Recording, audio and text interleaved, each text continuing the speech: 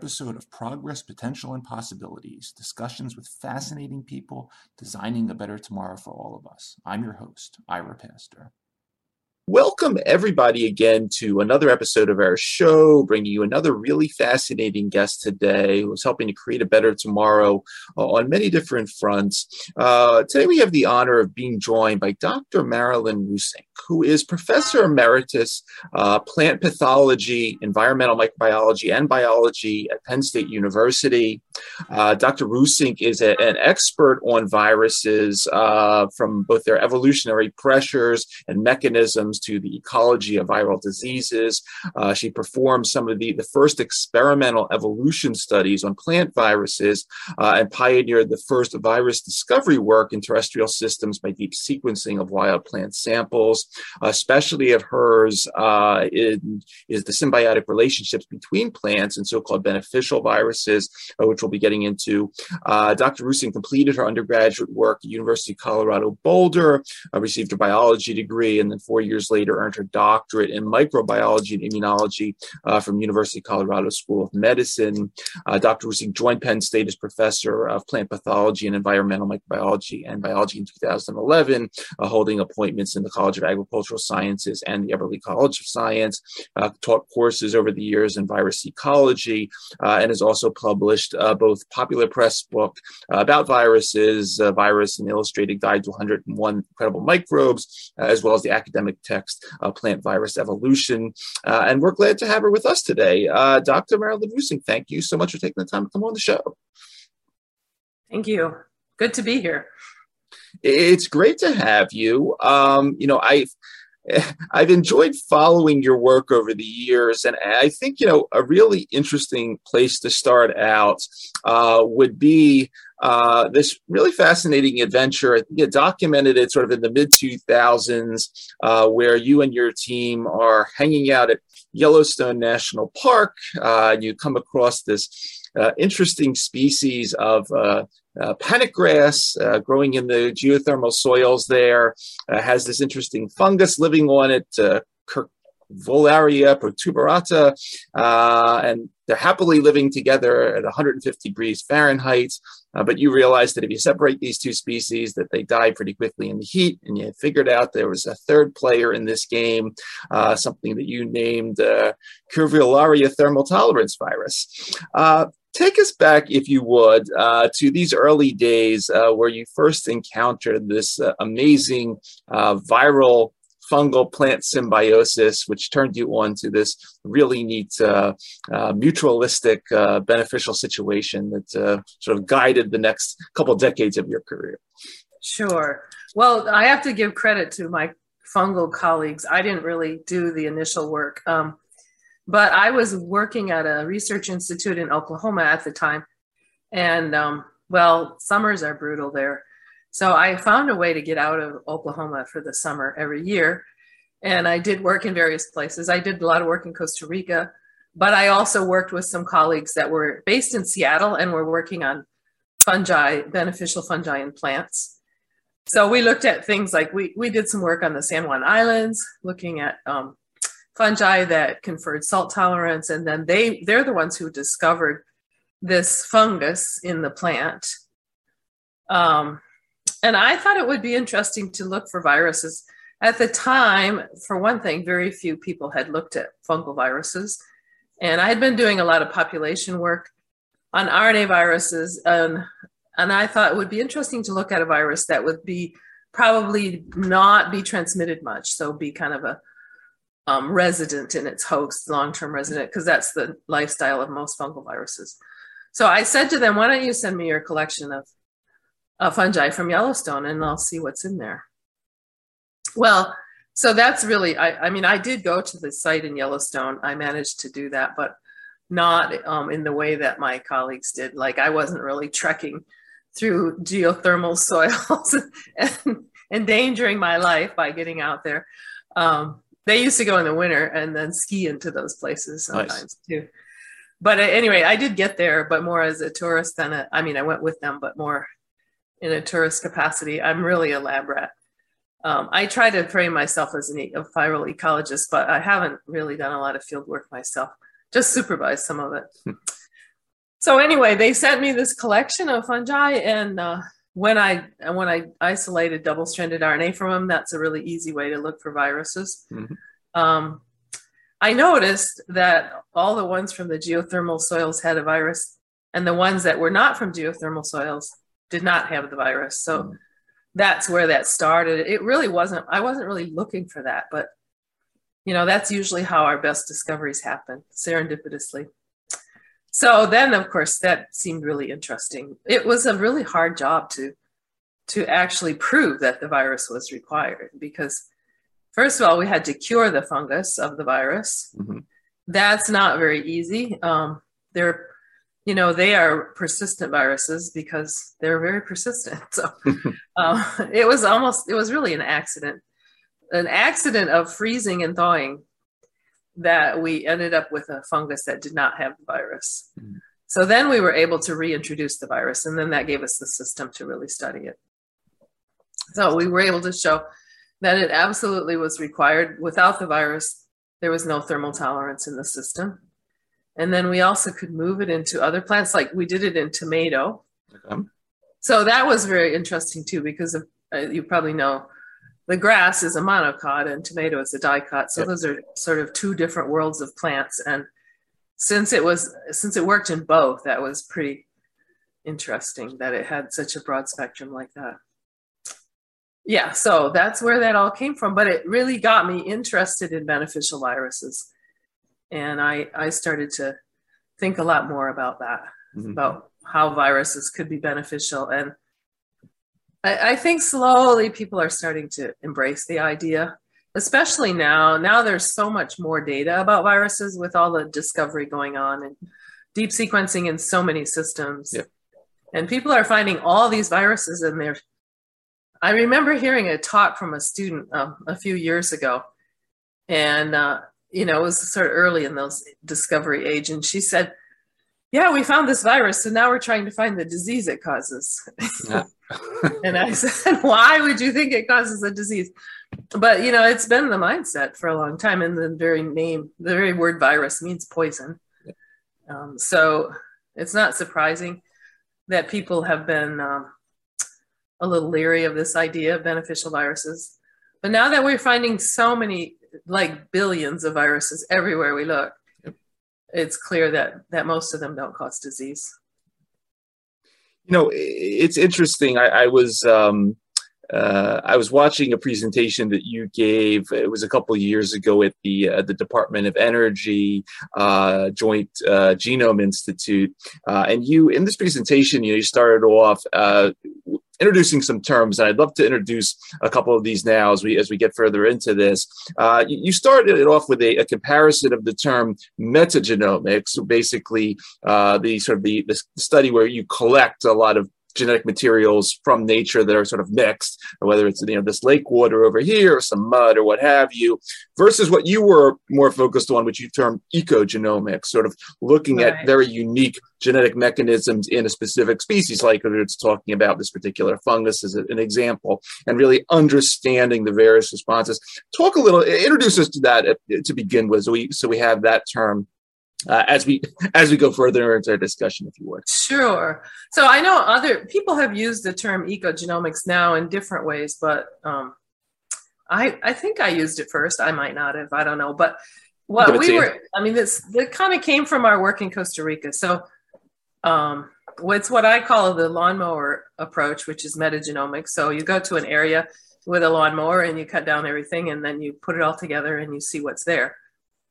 And so with the ecogenomics approach, we actually isolated double-stranded RNA in our methodologies from individual plants. So one plant at a time. And that's much more laborious, but it also gives you a lot more information. So, it allows for different kinds of studies to look at, like, who's related to what viruses are moving around. And so in the end, we sampled about 12,000 individual plants, most of them in Costa Rica, but some also in Oklahoma and the Tallgrass Prairie Preserve. I'm sorry to say that they were never all analyzed. We had Actually, this is a little sad story of COVID, but uh, one of our freezers went down during COVID and nobody was in the building and nobody noticed it. So most of those samples are now gone, which is really, very sad. But on the other hand, I'm sort of winding down my career. I had found a few people that were interested in pursuing more analyses of these samples, but that won't be happening now. So, but we did learn a lot from the process. And I guess one of the most significant things to my mind, and it also moved me in a little different direction in virology, was that in plants, the most common viruses that we found were what we classify as persistent viruses. So these are viruses that infect the plant for its whole life. They're only transmitted vertically. They don't have any horizontal transmission as far as we know, although we've had some hints that they might. Okay. But basically, they're in the seed, they're in the plant, they're passed on to the next generation. And plants are full of these. I mean, most plants have them. A lot of crop plants have them. So the interesting thing when you think of it from an ecological point of view is that when you have that strict vertical transmission, those are usually lifestyles that are for mutualists. So if the virus was detrimental to the plant, it would have gotten rid of it somehow we're talking about in some cases 10,000 years or more. We know these viruses have been in the plants. So it implies that they have a beneficial role in the plant. So I thought that was very interesting. And also another thing that's a bit hard to tease out. Sure. So we have crop plants. We look at them. We don't really see necessarily a beneficial role for these viruses, but we're not looking at them in the environment where this whole situation evolved. Right. So, yeah.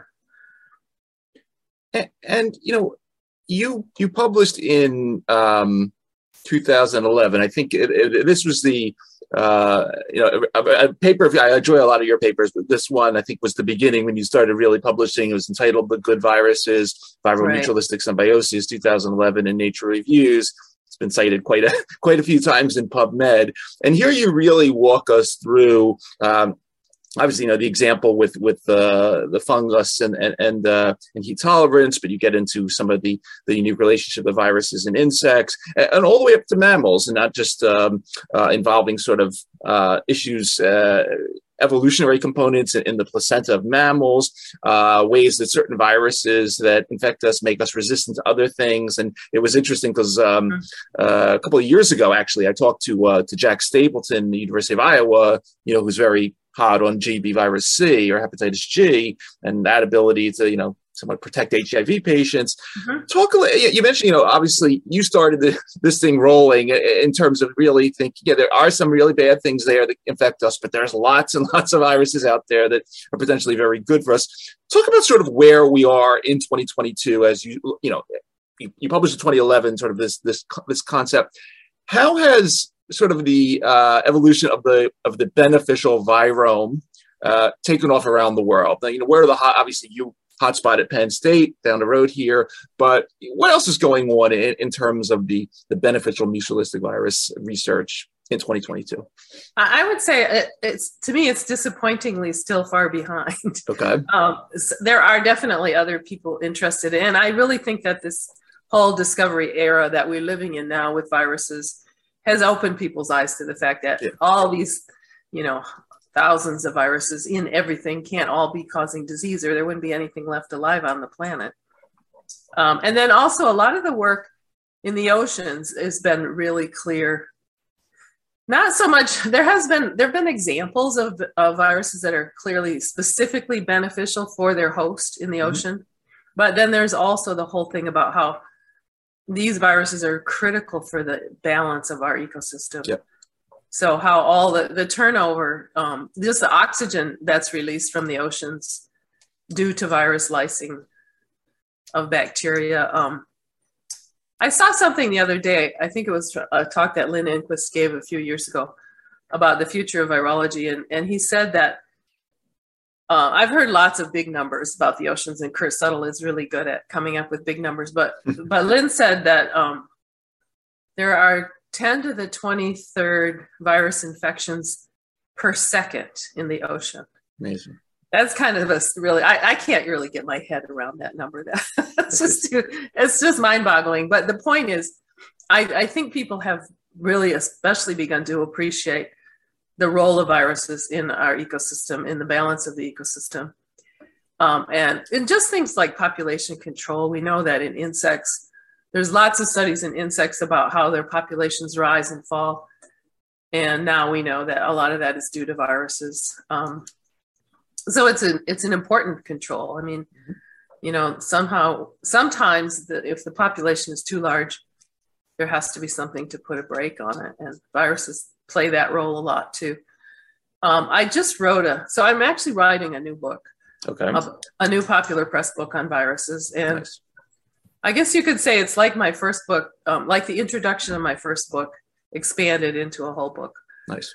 So it's very conceptual. So I just wrote a chapter on the good viruses. So this is interesting. And what I included in that chapter is not just viruses that are mutualist to their host, but also viruses that benefit us or the planet in more indirect ways. So I think those are also really important for us. And the use of phage, for example, and especially now in the era of antibiotic resistance, which, you know, so many bacteria are resistant to any antibiotics now, phage therapy may be able to really step in and fill that gap. So it's interesting. Excuse me, I have some weird thing on my desk. Okay. I think it's quite interesting that, you know, the original discovery of phage, the idea was that they could cure bacterial infections. Yep. And then penicillin was discovered and people forgot all about phage. But now we're coming back to it. And so there's been some very nice work. Paul Turner has done some really interesting stuff on phage therapy. And he has a wonderful story about a patient who was basically on his deathbed and was cured with a phage from a lake near Yale somewhere. Yep. So I think that's an area that's coming back, as far as those are not viruses that are beneficial to their host, but they're beneficial to us. Yep. And of course, the viruses have been used for a long time in the trying to cure chestnut blight, which was a huge disease across the northeastern and eastern United States and wiped out all the chestnuts. So that fungus, when that fungus is infected with a virus, it no longer kills the trees. But the problem is it's a fungal virus, and fungal viruses are very, very hard to transmit. So they have used that virus in Europe. It's been pretty successful to treat chestnuts and sort of revive the chestnut forest there. But in the United States, that hasn't worked very well. That's a kind of complicated story, but there's still potential there, and people are still working on that. So there are ways that viruses can really benefit us beyond being just mutualistic. And then I guess one of my favorite stories of mutualistic viruses is the one about the mice, the herpes virus in mice, which suppresses bubonic plague and listeria. And that's a wonderful story too. So I think that those examples are, the reason they're so few is because people don't look for it. And so I remember we published a paper in the I want to say 2008 or so, about viruses conferring drought tolerance to plants. Yep. And after that paper was published, I had so many plant virologists say, "Oh yeah, we've seen things like that. We didn't think about it, you know, and we just thought it was some fluke or something weird." Because people weren't in the mindset to think that a virus could provide a benefit. But I think that's changing, and people are becoming more aware of that. So there's been work in like the grasslands of Idaho and the sort of Western United States, where they find that virus-infected plants do better under drought conditions too in the field. So these are like in native settings where that happens. So people are opening their minds. I guess that's really what it takes, right? People might see the same thing and as I saw and not think of it in the same way because their mind is just stuck on the fact that a virus has to be a pathogen. Right. Yeah, I mean the phage examples are wonderful. And we did an episode on sort of oncolytic viruses a little while ago. That's a sort of subset of phage possibilities. But when it gets thinking about some of these agricultural, I mean, you mentioned the one about the chestnut fungus and that. As you get into obviously heat, drought, but then obviously all the other things that destroy or are in danger, whether it's frost or salinity or here we are in this world where we're dealing with these major ecological problems. And it'd be nice to be able to grow crops in the desert or near the North Pole or in the ocean or near on the beach or whatever. Talk a little bit that, if you would, because I think that is I remember someone once presented the figures to me on just frost. What happens after like a day of frost it was a staggering number. Any interesting other areas that you see in terms of the crops we eat and the potential for some of these interventions? Yeah. So in fact, cucumber mosaic virus, which was my favorite lab rat for my whole career, really, that confers cold tolerance as well. So we did an experiment once where and this was with red beets. Okay. If they're infected with CMV, they tolerate a frost, where if they're not infected, they die. I mean, they're very cold. They're very frost sensitive if they're not infected. So those kind of things, that might not mean that you could grow them in a really cold climate or something, but it would mean that if you had an early frost or a late frost in the spring, early frost in the winter or fall, that your plants might survive get through that and extend them long enough to be harvested. So I think that there are other things too. Other microbes confer those kind of things too, like bacteria and fungi. There's a huge potential for fungi in our crops. Got it. I have some colleagues that started a company in Seattle. They're the same colleagues that worked with me with the Yellowstone project, nice. but they are developing fungal strains that can be they've developed a way to inoculate seeds and then these plants, all the seeds are colonized then when they germinate by this fungus cocktail that they have, which I don't have any idea what's in it, because it's proprietary now, but you can buy it on Amazon. I think it's called BioEnsure or something like that. I used it in my garden last year. So these confer drought tolerance. They grow more vigorously. So I think in the area of beneficial microbes, what we really have to do, because we're facing climate change and we're facing a lot of difficulties in growing our crops, an increased population and less arable land and more damage to the soil, more salted soil from years of irrigation that goes on and on, that we have to think of every way we can to improve our crops with microbes. So I think microbes are the answer for the survival of humans and our crops in this age of climate change, where everything's going to be more extreme. So I think viruses are part of that story. They're just one part. Mm-hmm. So we found a virus in peppers that deters aphids, for example. Okay. It's one of the persistent viruses, pepper cryptic virus, and plants that have the virus are not as attractive to aphids, and then aphids also don't reproduce as well on those plants. That's a persistent virus, not easy to move to another plant, but I think it could be done. So that could be like a layering, right? So those plants, if they have that virus, and then they also have maybe some fungal endophytes, and we're going to have complex systems in order to mitigate the things that need to be mitigated because of the change in our climate and the need for more food. So I think viruses are part of that story, not the only part, but a part. Got it. Now, you got me thinking of something. This is a side note. when you were talking about obviously the tremendous amount of viruses that are floating around in the oceans. And, a couple of years ago, we were down in the Caribbean and they were having a horrible problem with this Sargasso seagrass. And, a lot of the islands down there were coming up with if you took the stuff out of the ocean, you threw it onto the farms, it acted as a growth enhancer. And they were always putting it off to like, oh, there's these trace minerals or something. But I was always wondering, wow, I wonder if there was some viral component to that. Have you done any study? I know ocean plants and marine plants are its own sort of biodiversity on its own. But did you ever look at any viruses in those pieces? I have not, other than maybe once or twice, a little eelgrass I looked at once. Right. And there are certainly viruses there. I never went as far as to characterize any of them. Got it. But it is a project. So now I'm retired now. And I have a little lab in my garage. Mm-hmm.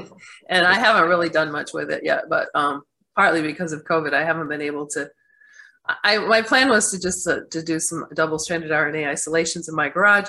And then I was going to work in a lab at Oregon State. But, I haven't really been able to do any of that part. Got it. But my idea was, the idea for the project is viruses of really weird plants. So one of those, I live on the coast now, so I have lots of access to seaweed. Nobody's really looked at viruses in seaweed much at all. So that's one thing I wanted to look at. I also want to look at carnivorous plants because we have a lot of native carnivorous plants here. Nobody's looked at those for viruses, and I'm wondering if they might have some insect-like viruses in them, since they eat insects all the time. Interesting. So there's that. And then we also have another plant that grows all over the country, but I have a lot of it in my yard. It's called horsetail, or a variety of other names. And I can't remember the Latin name now. I'm sorry. Okay. But anyway, it's considered a very, very primitive plant. Got it. So it's hard to isolate things from it because it has a lot of silica in it. So it's hard to grind it up, but in certain stages, that's a lot lower. So interesting. Yeah, I want to look at that for viruses too. I'm thinking if it might have some very ancient persistent viruses, since it's been around longer than any other plants that we know of. Really interesting. So yeah, the answer is no. People haven't really looked yet, but hopefully we will. Got it. Okay. I figured I'd ask the expert, but I had to. As you document these really interesting two-way and three-way synergies in this paper and the other papers you've written, what are some of the, especially as you talk about obviously herpes bubonic plague connection, but also this hepatitis G, HIV one. Any interesting mechanisms of action that that pop up? Are there interesting sort of anti-inflammatory or interferon? What's going on at the sort of the genomic, the viral genomic level here that is causing these? Because obviously there's so much to we are very primitive in terms of how we sort of approach, with the exception of our vaccines, of course, our antiviral armamentarium is kind of weak with a limited array of mechanisms. What kind of interesting mechanisms are you finding or have you been finding along the way that these viruses are inferring that give some of these superpowers to or these capabilities? So that's, I don't know how many times I've been asked what the mechanism is for these various things. And to be honest with you, I've never been so interested. I guess I'm more interested in the ecology of the system than the mechanisms. But that being said, we know a lot about some of them, like the herpes virus system. That's been pretty well studied. By Skip Virgin did that work, and so that has to do with triggering various immune responses. Got it. And sort of the adaptive immunity isn't so important there. It's the innate immunity that gets triggered. And that's true for other things. Cytomegalovirus also prevents HIV infection to some level, and it also suppresses influenza. So that's also, again, a generalized kind of immune response. that a virus elicits, and it affects other viruses too. So, if you have a cold, for example, you probably aren't going to get the flu. I've never heard of anybody getting the flu when they already had a cold. And it turns out it's not very likely, because the cold virus is actually, it's already triggered your innate immune system. So it's kind of working at top speed. And when the influenza comes around, it just can't get a foothold, because it's already, you're already in an inflamed state. So I guess, if you have your druthers, it's better to have a cold than the flu. So there's a lot of that kind of thing that happens with viruses. People rarely get two serious viruses at the same time, unless it's something like HIV, which, suppresses your immune system. Then you have the opposite thing going on. But most viruses actually trigger innate immunity, and that does have an effect on any other incoming viruses that might happen to be around. So there's been work with that for sure, by other people, not so much by me. With the plants, however, we know some things. We don't know all the specific details, but we know, for example, viruses increase the sugar content in plants. Okay. And why they do that, I don't know. Maybe it's because the aphids like sugar, and more aphids come around, and then they get transmitted better. And, it gets complex when you try to think of the ecology of it. But the fact is that a higher sugar content can act as an osmoprotectant. Okay. So we saw other osmoprotectants increased in the drought-tolerant plants as well, like proline and various things that have an effect on the osmotic control in plants. So those are things that are probably happenstance, right? The virus, for whatever reason, the virus affects those kind of things, and then that also affects drought tolerance. So I don't think there's going to be a common theme, like all viruses that are mutualistic in a certain way do it by a certain mechanism. I think it's just like people always thought there might be a cure for cancer. There is no cure for cancer, right? Because cancer is many, many different things. And it's the same with these mutualistic interactions. There are many, many different things. And so some are going to be affecting one thing, and some are going to be affecting another thing. And we do know in plants, that viruses affect many genes in plants by what we call off-target silencing. So when a plant is infected with a virus, it makes these small silencing RNAs that are complementary to the virus, and then that triggers a whole pathway to chop up the viral RNA. But that process chops up any RNA that has that has identity to those short RNAs, and they're only about 21 nucleotides long. So there are all kinds of genes in the plant that might have similarity to those too. And in fact, most virus symptoms in plants are because of off-target silencing of plant genes by these siRNAs that are triggered by the virus infection. So just the same way, you may also silence genes that are, detrimental in some instances, like in drought, for example. So I think that's probably a mechanism that occurs in a lot of plant virus interactions, where you just get this sort of, it's almost a random thing, right? Because it just happens to be a sequence that is found in that RNA.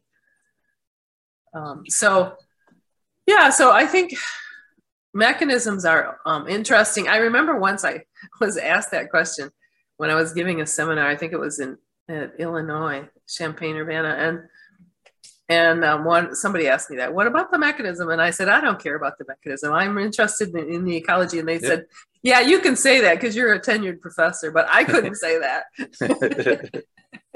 And that's true. So, experience and rank does have its privileges. And one of them is that I just felt free to explore a lot of things in my career that probably wouldn't have done, I couldn't have done early in my career.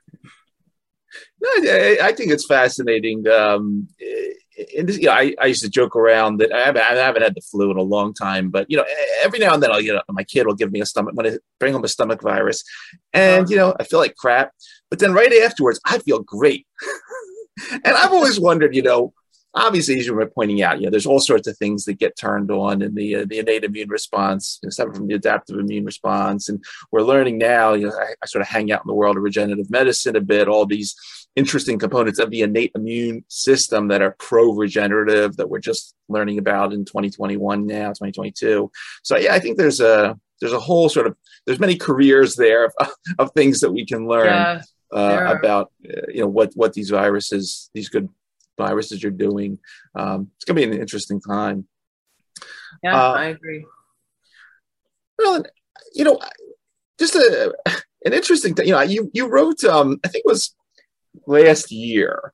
You wrote an article about virus, basically how you trace the origins of an outbreak, and you were obviously focusing on COVID in the article. But it got me thinking because you have worked with many, we'll say ancient viruses. And, we look at wherever a lot of the things that like COVID and these diseases the viral diseases that cause us a lot of problems from the mammal kingdom, from bats, from primates, whatever. But, the stuff that, is much older than that, when we're talking about some of the plant viruses, you never, I don't believe I've ever, caught a cucumber virus in my life. And, I joke around. I was talking to Lin Fa Wang down in Singapore, the Batman. And we were chatting last year. I said, I eat a lot of sushi. And I don't believe I've ever gotten an octopus virus or a virus from a fish. What have you learned along the way as you've been studying sort of the plant viruses, but also obviously everything in this mutualistic world about sort of where that beneficial coevolution occurs? Is that a million-year time frame? Is it 10 million? Sort of, where is that balance? I remember, I'm a big fan of the Jurassic Park series, and in the original book, there was this dinosaur virus, and it got me thinking, like, wow, are there reptilian viruses around still? Have I ever been infected by a snake? Versus, where does that beneficial coevolution seem to be occurring? Well, I would say that the initiation of a mutualistic relationship between a virus and its host is usually happenstance, right? It just accidentally, the virus does something. But then if it's a benefit, then you have a selection pressure there. So I think these things could arise at any time. Once they arise, they stay around for a long, long time, and they probably get tweaked a little bit. And, one of the things that's interesting about the persistent viruses, which is why I started with the fungal virus in the first place, I did actually look at variation in the population of that virus and the fungus, and I couldn't detect any. It was like everything looked the same. I mean, there was no more variation than what I could attribute to sequencing error. And that's also true for pepper cryptic virus. We looked at it from where it diverged 10,000 years ago from chiltepin. It's the same virus, identical. I mean, there's like 2 or 3% difference. It's just amazing. So obviously that plant pepper and this virus are very, very adapted, right? They're totally, because the virus doesn't tolerate any changes. So whatever, it's got a very streamlined genome. It only makes 2 proteins, but it doesn't tolerate any change. So it's probably not replicating at a lot higher fidelity than other viruses. It's just that changes aren't tolerated, so they disappear. You don't find them. So I guess that's one thing you could say. If you look at a virus, how much is it changing? How much variation do you have in the population? That might tell you something about how long it's been around that host. So when a virus has been with a host a long time, you're probably going to see less variation in it, because it's going to be, and that's another kind of principle of when people look for where viruses come from. This was done with HIV. You look for the center of the greatest diversity of the virus. The more where you find lots and lots of variation in the virus, that's likely to be where it emerged. So it's jumped species, and then it's trying to find a fit, right, with that new species. And so it's exploring sequence space.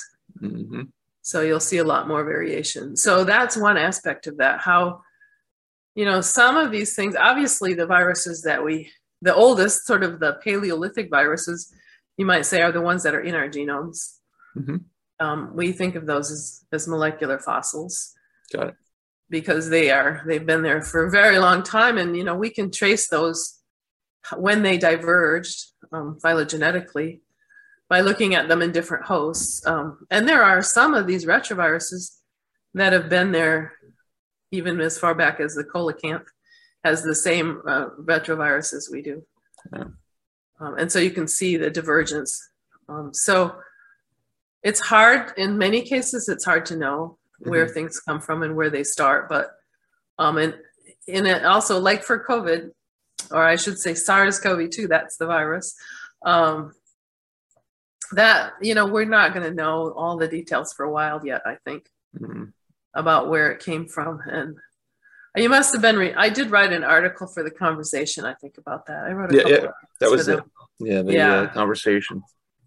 Yeah, so I don't even, that was a while ago. We've learned a lot since I wrote that article, I think. But I think still it's hard to know where, and again, it's just going to be luck if we happen to find something closely enough related to say, that's the progenitor. Mm-hmm. And we may never find that. I don't know if we will or not. But so I guess the basic thing is, if a virus and a host have been hanging out together for a long time, you're not going to see so much variation in the virus. And if it's a mutualistic virus, you're probably not going to see very much at all, because it means that there's a lot of selection for it to stay the same. Got it. Whereas a new virus, jumping species is a great time for lots and lots of variation. And also, that's when they make us sick, right? The pathogens are usually the ones that have recently jumped species. Or we've changed. That also happens, like polio. Okay. Polio was never a pathogen until the 20th century. I mean, everybody had polio before that. We all got polio as babies. And it doesn't really, it very rarely causes any disease in babies. I mean, it can, but it's extremely rare. Okay. And normally you just are immune then for the rest of your life. So we cleaned up the water because I think it was first cholera. They discovered that cholera was waterborne. Okay. And they started filtering water for cholera, but then they started adding chlorine, which killed the viruses too, and it killed polio. So when they started to clean up the water, people didn't get polio when they were infants anymore. They got it when they were older. Got it. And then it can cause the neurological disease of poliomyelitis. Interesting. So it really, it was actually a product of our cleaning up the environment or the water system. And in fact, the vaccine was certainly important in the end of the polio pandemic, but it also was partly because we started to clean up the sewage. So even though the water was cleaned up, the sewage was not cleaned and treated until the 60s and 70s. And so there was still a lot of polio getting into the waterways. And even though it wasn't in the drinking water, it was still in the swimming water, and people got polio. That's why it was a bit older kids and adults swimming in lakes and rivers. That's where they probably got polio. But once we cleaned up the sewage as well, there was a lot less polio in the environment for anybody to acquire. So that had an impact as well. So sometimes viruses become a big problem because we change. Got it. It's very interesting. I'll think of it from that angle, but that's fascinating. Yeah. So everything's all tied together. That's the bottom line, right? It's all part of one big story. Yeah. Speaking of tied together, we've done a couple episodes talking about this concept of One Health, sort of addressing human, animal, ecosystem sort of all together through this interdisciplinary approach, and bringing the veterinarians and the medical professionals and environmentalists all together. And typically it's been sort of, we talked about this one scenario on the show we did about, in this case, it was, there was Uganda, there was the farmer, and then they had their cattle, and then the baboon would come, and there would be something obviously transmitted, but also back the other way. They found the first couple cases of COVID in hippopotamuses recently, which is pretty sad. But I just think, have you? Because I think of your work and the way sort of you're looking at this is sort of almost like not the reverse, but sort of the beneficial One Health cycle in the sense, can we understand more things about what the proper setup is in sort of environment, animal, human relationships, that there's more good things being transferred in terms of these good viruses. Or, I mean, I don't know. It's well, it's an interesting way to think about it. I like it. So of course we've kind of gotten there with bacteria, right? I mean, everybody knows now that you need a good microbiome, and you need to eat fermented foods, and maybe you shouldn't wash your garden vegetables so thoroughly because those microbes out of the soil are actually good for you. And so we've kind of gotten to that place with viruses. We're not there yet. I did write a little short piece for J Viral a couple years ago called "Move Over Bacteria." I like that piece. I have that because I think viruses are an important part of that whole story too. And get those bacteria out of here. Get them. Anyway, so they have to take their role beside the bacteria, I think, as being beneficial microbes. I hope we'll get there. That's my goal, that we get there. That's why I'm writing a new popular press book. I think people in this day, right now, people need to know a lot more about viruses than just COVID. I agree. So we're hoping the book will be out in June. Okay. I can't give you a title because I'm the author and we don't get to pick the title, it turns out. That's true. And also we haven't had much of a discussion about it yet. So got it. But there will be, hopefully, it's going to be published by Princeton University Press. And nice. Anyway, I don't mean to give a big plug, but a little. No, please. I want to help you plug it because I think it's everyone should be reading your materials. Well, I hope that this will. It's meant to have a popular press appeal, and So, and I'm hoping we have some improvements over the last book, like a better font. My first book was so hard to read. I think it looks pretty cool with the giant virus on the front there. I love the cover. That's the U.S. edition is the only one that has that cover. Mm-hmm. All the other editions have other covers that I never saw until they got published. But I just think that there were some things that I didn't like, but the author doesn't have much to say about quite a few things in a book, it turns out. But anyway, I think I think that it's, I do know that Amazon sold out of it at the beginning of the pandemic. So nice. That was kind of a good sign, I guess.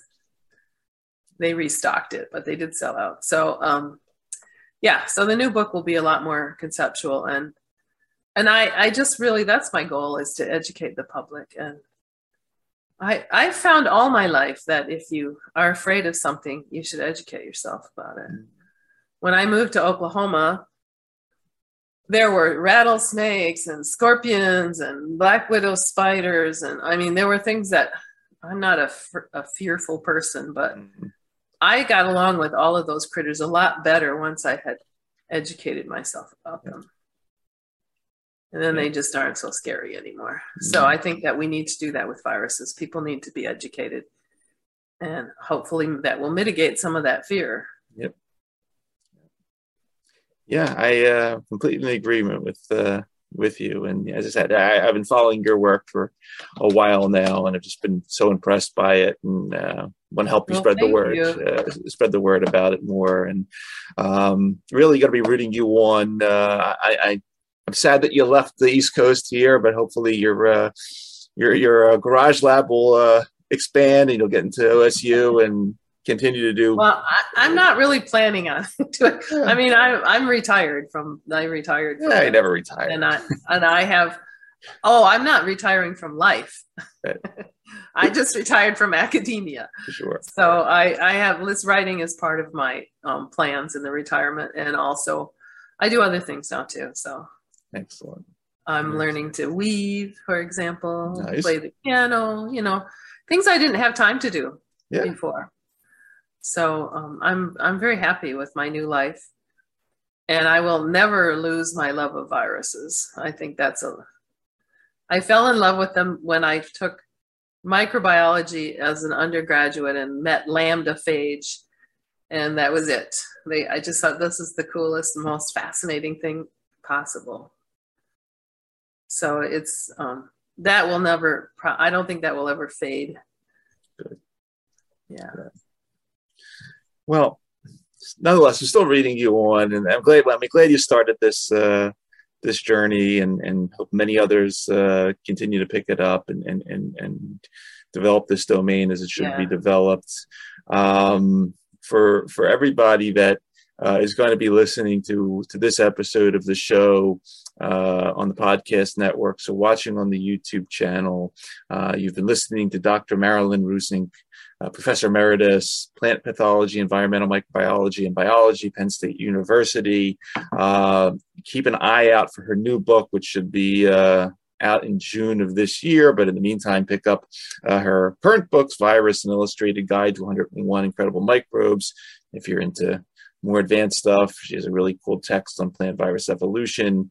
But Marilyn, I want to thank you for taking the time out of your schedule to come talk to us. Obviously, thank you for everything you've been doing over the years. And as we say on this show, thanks for helping to create a better tomorrow through your work. It's a very impressive story. Thank you very much. This was really fun. I enjoyed it. Be well.